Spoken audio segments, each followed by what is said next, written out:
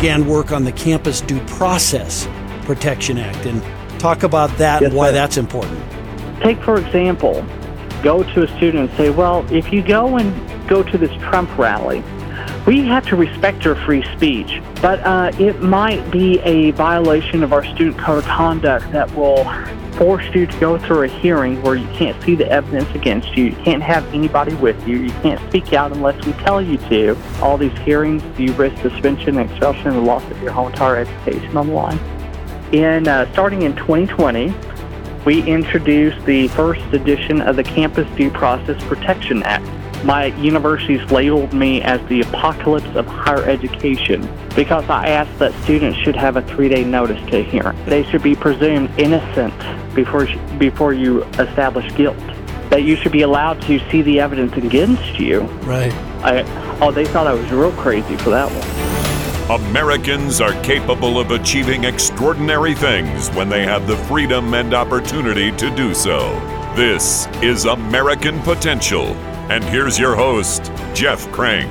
All right, well, thanks for joining us for another edition of American Potential. We really appreciate you joining us for these episodes. We're doing about 3 a week. We try and release lots of episodes. I mean, we're getting close to almost 100 episodes that we have recorded and released in, just over 6 months. So it's just been great. And, we see each and every day, we see these stories. Seems like every day there's a new story in America where someone was offended by something that someone said, and they try to cancel that person or shut down their right to free speech. And this, to me, is one of the gravest dangers facing America. Our strength has always come from our long tradition of free speech.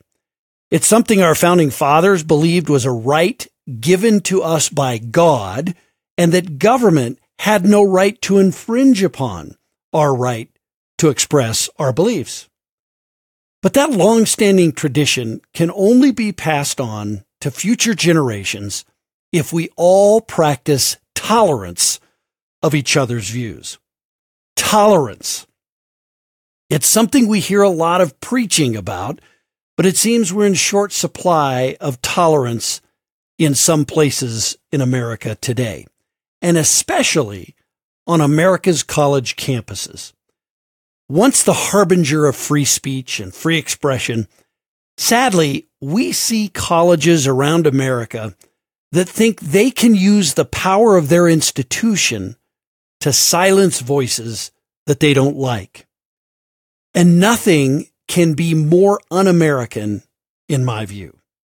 Now, the First Amendment provides that government cannot interfere with people's right to say what they think and say what they feel, because this allows the free exchange of ideas, and it gives all of us the opportunity to better understand others' viewpoints, and maybe, if our argument is persuasive enough, to change someone else's mind.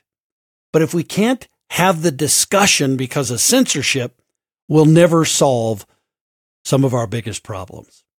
Now, today's guest believes everyone has the right to say what they think and feel, even if what they are saying is negative towards him. He believes in free speech so much that he's worked on getting 2 different bills passed in Kentucky. The first allows students to speak freely on campus and in the classroom. And the second allows students to better represent themselves when facing campus disciplinary actions. I want to welcome Michael Frazier, who's the founder and director of Kentucky Students' Rights Coalition. Michael, thanks for being with us. My pleasure, and thank you so much for that wonderful introduction, not just to myself, but to the importance of the First Amendment and the principles of free expression, free speech, free thought. When it comes to our college campuses, you said it exactly right. Out of all the places in the United States that should be the bastions of being able to not only to think freely, but to be challenged freely, we have really missed the mark in our current modern college campus. And in the bastions of where it should be the marketplace of ideas, our college campuses are more concerned about coddling and producing than they are actually expressing and making the molds and the minds of America's tomorrow. Yeah, it's so true. And it's really sad. I mean, I said in the opening, I think it is one of the greatest threats that America faces. This has always been our strength, is that we tolerate differing opinions and we learn from one another by expressing and sharing those opinions. And it just seems like we've really getting away from that as a society. And we are. And it's so important to understand what the word tolerance means. Tolerance doesn't mean acceptance. Right. Tolerance doesn't mean acquiescence. But tolerance means that we have the ability to ensure that when it comes to the marketplace, it's here, that we will have the marketplace, because regardless of your opinion, even from the most palatable to the most intolerant, if you will, as some people would say, it makes us better. When we face these challenges, when I have somebody that likes to call me, and as well as being a First Amendment advocate, I'm also an LGBT advocate. So I get put into so many different unique positions as part of my advocacy, especially in its intersection, where I have some people that like to call me a particular F word. And, you know, the immediate reaction is a seizing. It's an assaulting of the senses of where people would say, well, how do you continue on from that? Well, frankly, even when I'm called such words, it brings up the openness and the ability for the marketplace and to engage in dialogue.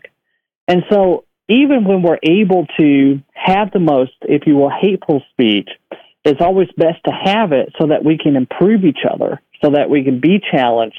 And honestly, it's been able to allow me to go out and talk to various different people with different ideas and talk to them about the positions to change hearts and minds.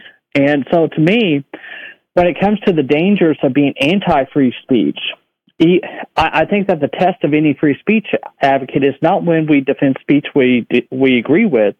The real test for any free speech advocate is when we defend that speech in which we find the most repugnant. Yeah. And challenge it. Yeah, and that's so true. And that's what that's what our founding fathers meant when they talked about protecting speech. There's no need to protect speech about whether you like pralines and cream ice cream or chocolate better. I mean, nobody needs to protect that as a free speech right. It's about these tough issues of, you know, social issues and politics and religious issues. That's the whole purpose of the First Amendment, that those ideas not be infringed upon by government, right? Absolutely. And one of my favorite quotes comes from Floyd Abrams, who's one of America's premier scholars on the First Amendment. And he akin the First Amendment to being the rock star of our constitutional amendments. But there was in comparing it to being the rock star, talking about how the First Amendment has protected comedians, rock stars, lyrics and songs from not only rock stars but to rappers. But in its protection, it has become a reflection of the soul of America, that it's ours to shape, to define. Out of all the amendments, when people look at our Constitution, which was historically applied to white, straight, 21-year-old men property owners, that was the limitation of the property of the Constitution at the time. The First Amendment is what seized the soul, shaped the mind, and gave the ability to express freely for all groups. Therefore, anytime we erode it, we're not only just eroding the principles, we're eroding ourselves and our very souls. And that's what our founders believed, because the First Amendment, our beliefs, our thoughts, our expression, is just extensions of ourselves. Yeah, well, so well put. And you talked about, you know, being called, a not nice name. We've had that throughout our history where people have used words that can be hurtful to other people. But I think, we used to have this tradition in America that if people were going to say that, you just kind of let them say it. And the argument fell its own way. I mean, people looked at that and said, person's kind of ignorant for using those kinds of terms. It's like the little kid who, instead of arguing about, something in school, just says, oh, you're dumb or you're stupid. I mean, so we just used to let those words be said. We protected it and we moved on. But it's like we've gotten to this point where all of a sudden society feels like, well, you just can't say those things and we have to protect you or cancel you, or worse yet, throw you in jail if you say certain words that somebody else might find offensive. That's not the tradition of America. It's not the tradition of the First Amendment. No, and it's a dangerous tradition as well, because you got to think, just in my lifetime here in the Commonwealth of Kentucky, until 1993, you could be jailed for being gay. You could. And I don't mean in regards to engaging in what I would call illegal acts, such as prostitution or gay adjacent, if you will, that you're doing something in the act of, like prostitution, human trafficking, nothing of that. For the mere act of being gay or promoting, quote, gayness, it was a Class A misdemeanor with a $500 fine and up to 1 year in jail, up until 1993. And so the laws that we see that today that goes into censorship, the mechanics of putting into contractual terms that would outlaw and censor what people today, or what I would hope would be a modern people's interpretation of hateful language, was the same mechanism that was used to censor us, LGBT people, just 30 years ago. Right. And I think that people have forgot that history. And so it's not just, we should dispel it. We should step up. We should say as a people that, I hope that we have improved in the last 30 years. I hope we improve 30 years from today. I hope what we know today will be outdated in 30 years from now. Let us pray that. But it's always best to respond with more free speech, not censorship.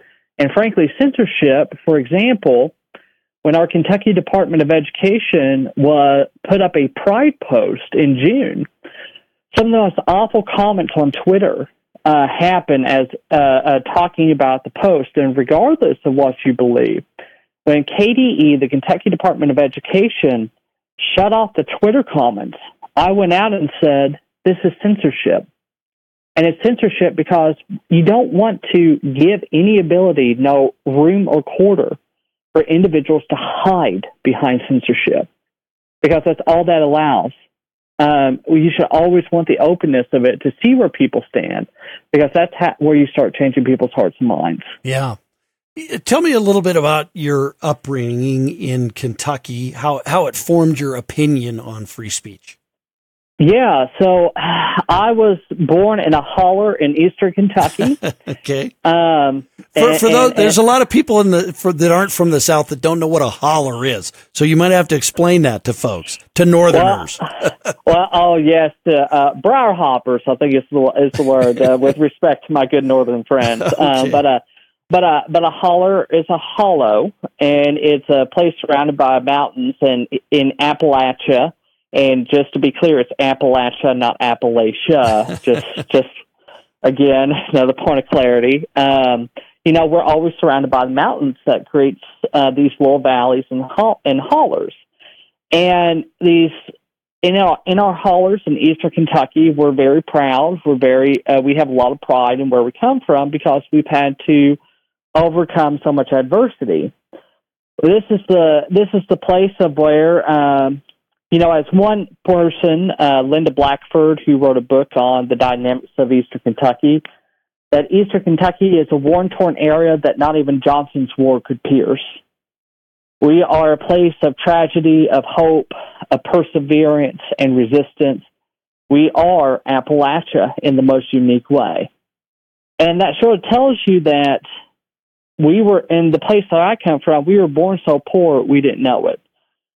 We had chickens running out of our trailers. Everybody used their oven as heat, and when something broke, you all came together because you didn't know if it would happen to you, and you wanted your neighbors to be there. So my family worked in factories. My dad never graduated high school. In fact, he can't read to this day. One of my moments of learning about education equality is when education inequality when it came to just depending upon the county line you were in. Within the generations itself, a learning experience that I had was when my dad asked me how to spell father, because he couldn't understand the difference between the S or the PH. Mm. And then my mom is of the what has become the traditional balance here in Eastern Kentucky. She has suffered from addiction, particularly when it comes to prescription pain pills and methamphetamine. 1 in 4 kids here in Eastern Kentucky has a parent in jail. I was one of those 4 where I had to actually at 16 use the No Child Left Behind Act to fight for my own transfer to a school that just had AP courses, because my school was still rolling in the Magna Box teaching us science via PBS. This is the dynamics of Eastern Kentucky. So we watch people hardworking people, kind people, proud people, wonderful, caring individuals who work their souls, wanting to better each other, be silenced, particularly by their circumstance, by their economic, by poverty, and frankly, by our government as well.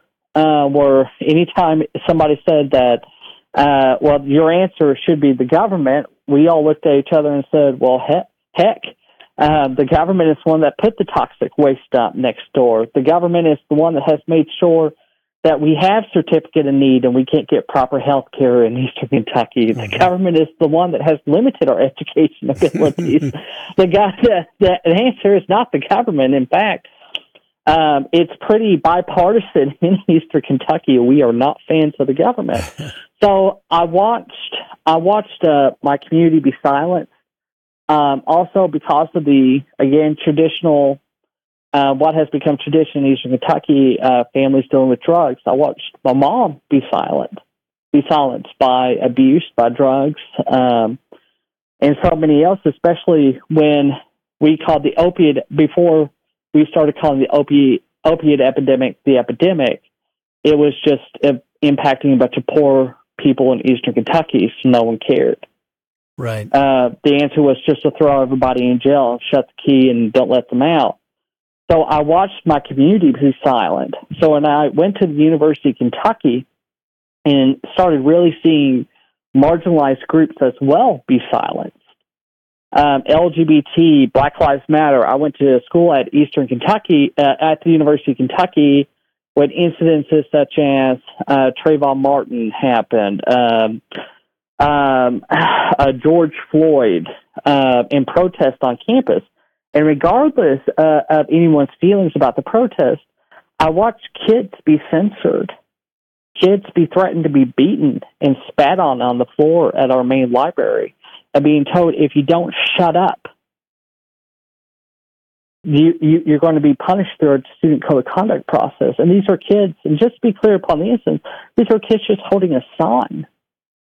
Well, my goodness, no wonder why religious liberty is being censored. If we can't allow a kid to hold a sign, or in my case, when a hate preacher came to campus trying to say the most, and when I say hate preacher, this is one of the individuals who visits a campus, yells out some of the most awful things that one could hear, calling girls whores, LGBT people the F word, intentionally trying to spark outrage on campus, right? Right. I wanted to give free hugs on Free Hug Day with Baptist Ministries. My response with things that you don't like is not with hate, it's with love.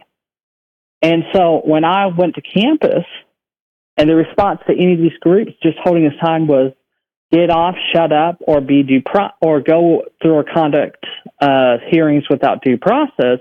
When I was giving out free hugs on Free Hug Day, I was told that I could get in trouble and have my whole entire degree threatened. So these are the responses that I saw, all built up through my experiences through Eastern Kentucky. And I think it was on campus where I finally went, enough. We're going to fight for free speech here. Yeah. Yeah. So you had this speaker that was invited to speak on campus, And as your way of protesting was to give out hugs. Now, explain, though, how that landed you in front of 17 representatives of the college. Well, not of the college, but the whole university. Yeah. So a hate preacher came to campus, and their message, I really hate using the word hate preacher because it gives a connotation that somebody sincerely held beliefs is hateful. That's not what I'm saying whatsoever. This is somebody who comes to campuses all over the country with the intention to incite reaction and provoke by calling sorority girls whores, fraternity men just pure rapists, calling our basketball team, our mostly black basketball team, a derogatory word. So this person wasn't invited to campus; they just show up on the campus, and they were put into what was called a free speech zone at our university. And the zone was a 10 by 10 feet area on the upward slant of a hill next to the dumpsters behind our student center. So it was intentionally meant to be out of sight, out of mind. Well, when you have somebody there yelling awful things with a megaphone, it might catch the eye of one or two students. In this case, probably about 50 to 60 students. Well, I never wanted to infringe upon his free speech. That's never the intention. So my response was, hey, let's just have a moment to show kids, all kids, regardless of what you believe, let's show them some love. So let's give out free hugs because it also happened to be Free Hug Day. So I contacted campus ministries with Catholic Wildcats, which is our Catholic student group, Baptist ministries, Methodist student ministries, and said, well, let's all go out and meet. And so we went to the free speech zone, or according to our student center director, 1 foot outside of the free speech zone. I was standing on the sidewalk that ran next to the free speech zone. And because I was standing outside 1 foot from the free speech zone, I was told that I was in violation of the University of Kentucky's free speech policies. So keep in mind, I was free speeching in violation of the free speech policy. Gosh, yeah. And I was asked to stop and told that I need to either be in the zone that was overflowing and crowded due to the hate preacher and the students, or I just needed to stop what I was doing unless I wanted to be in trouble with our student code of conduct and dean of students. And I said, well, what's the difference between the other people standing on the sidewalk versus me giving hugs on the sidewalk? And the student center director said, well, you're doing an action and they're doing nothing. I said, no, they're watching. That's free speech. Right. What's the difference? And this is where the student center director said, I have decided there's a difference. You either stop or you go see the dean of students. And I said, well, I am happy to meet that challenge. Right. That afternoon, I got an email from the general counsel, Mr. William E. Thoreau, who requested for me to meet him and, quote, a few others in a conference room in our main building. And I Googled the conference room within our main building, and I saw that it sat at least 20 to 30 people. Now, you don't have a meeting with just a few people in a conference room that sits that many people. So I knew it was going to be an ambush. And not knowing other resources, such as the Foundation for Individual Rights in Education, now Expressions of the Fire, or ACLU. Again, I'm a first-generation student who graduated high school, much less go to college or think that I was going to be in a free speech crisis on campus. I went to the library for a week and studied for almost 100 hours First Amendment jurisprudence. And at our meeting the following week, I went to 306 main building, walked in, and there were 17 campus administrators, our general counsel, our deputy general counsel, student center director, by dean of my college, the dean of students, 2 police officers, the chief of police, the head of marketing, the assistant marketing.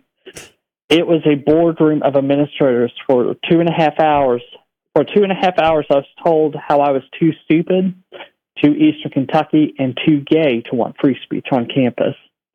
And that's how the conversation, and that's how I landed into that conversation. That's incredible. Now, you decided at some point, at some level, you decided not to just focus on this at the campus level, but rather at the state level.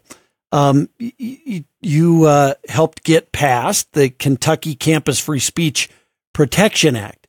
How were you involved with that bill? Talk about your work to get that bill passed.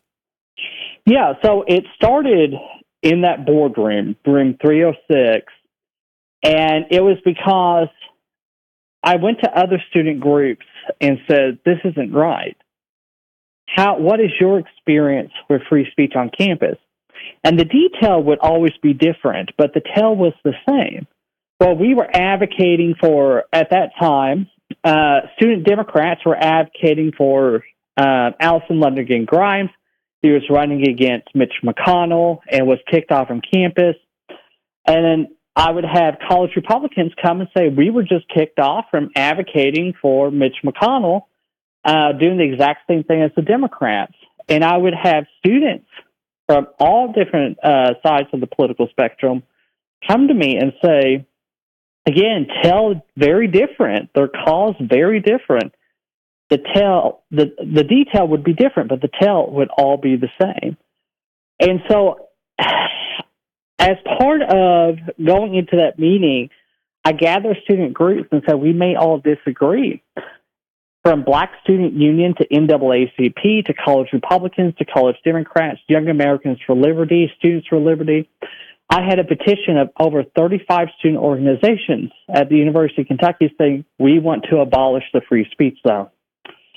And that's what made us so different is that usually, and in this meeting with the university, they like to play upon particularly marginalized identities. They say you don't want free speech. It's not because we want to protect whatever the person's saying. It's out of safety for you. Well, that's insulting. It's saying that me as a gay person can't handle a few mean words. I assure you, a gay person for the last 50 years has been handling a little bit more than a few mean words. We can handle them on campus too. And so I took that same model. And I started going to other campuses. I like to make the joke that, like the Queen of England, this queen also went on a Commonwealth tour. And I went from campus to campus to campus asking, tell me about your free speech issues. And again, detail different.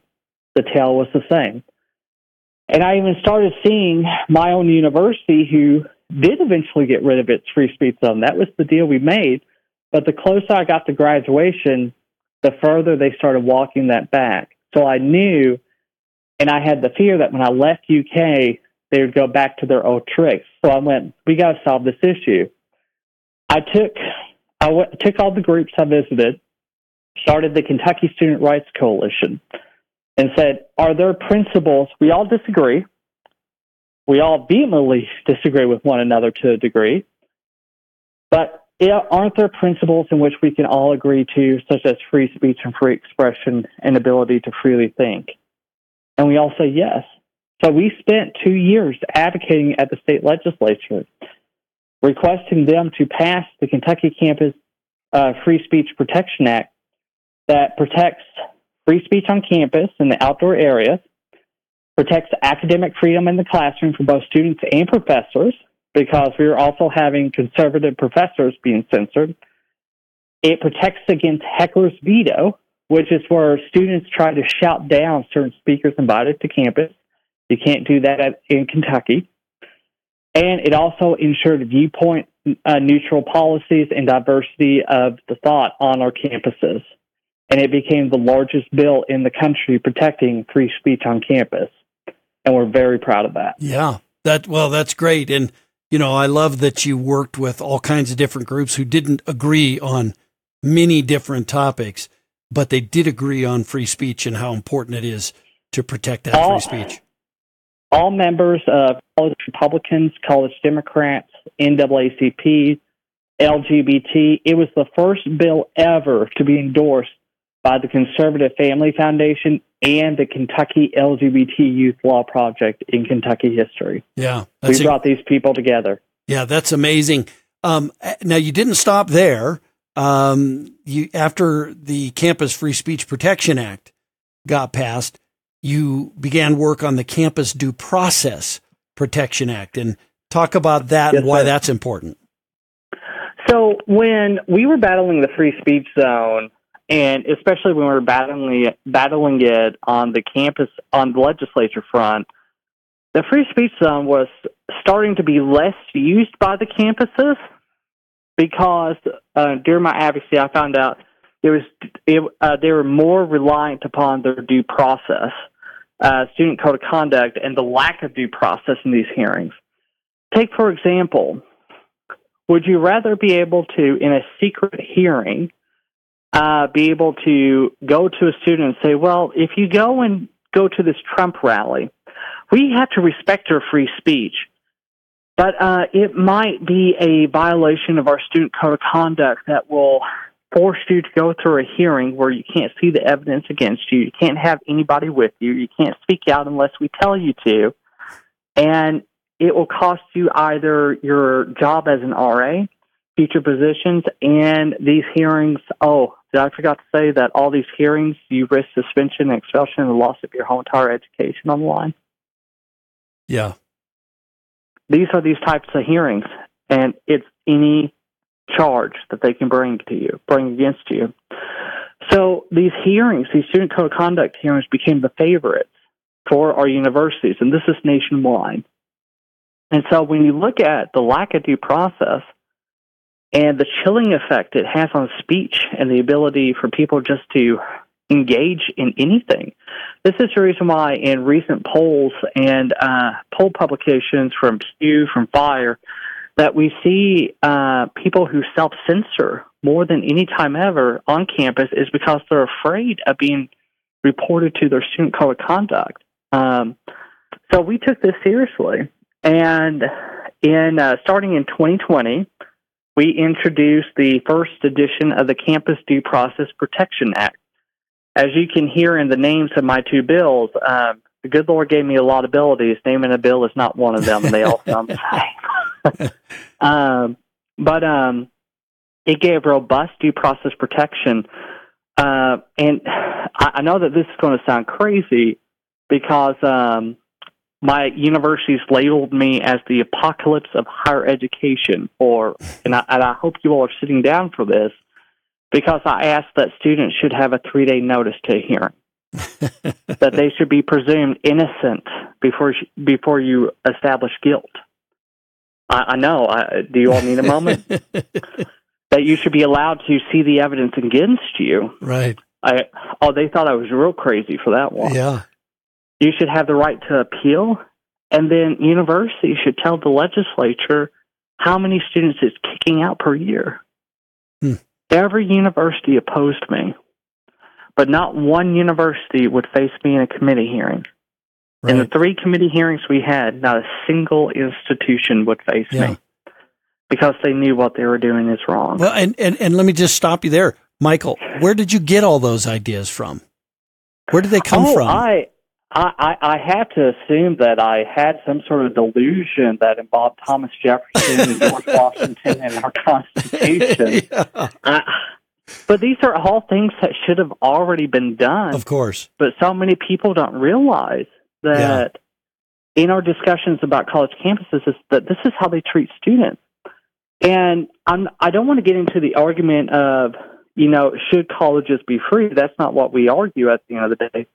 But when you pay tuition, your tuition becomes a property right. A university is a state agency. It is an actor of the state. You cannot take away somebody's property right without due process of law, or substantive due process of law in this case.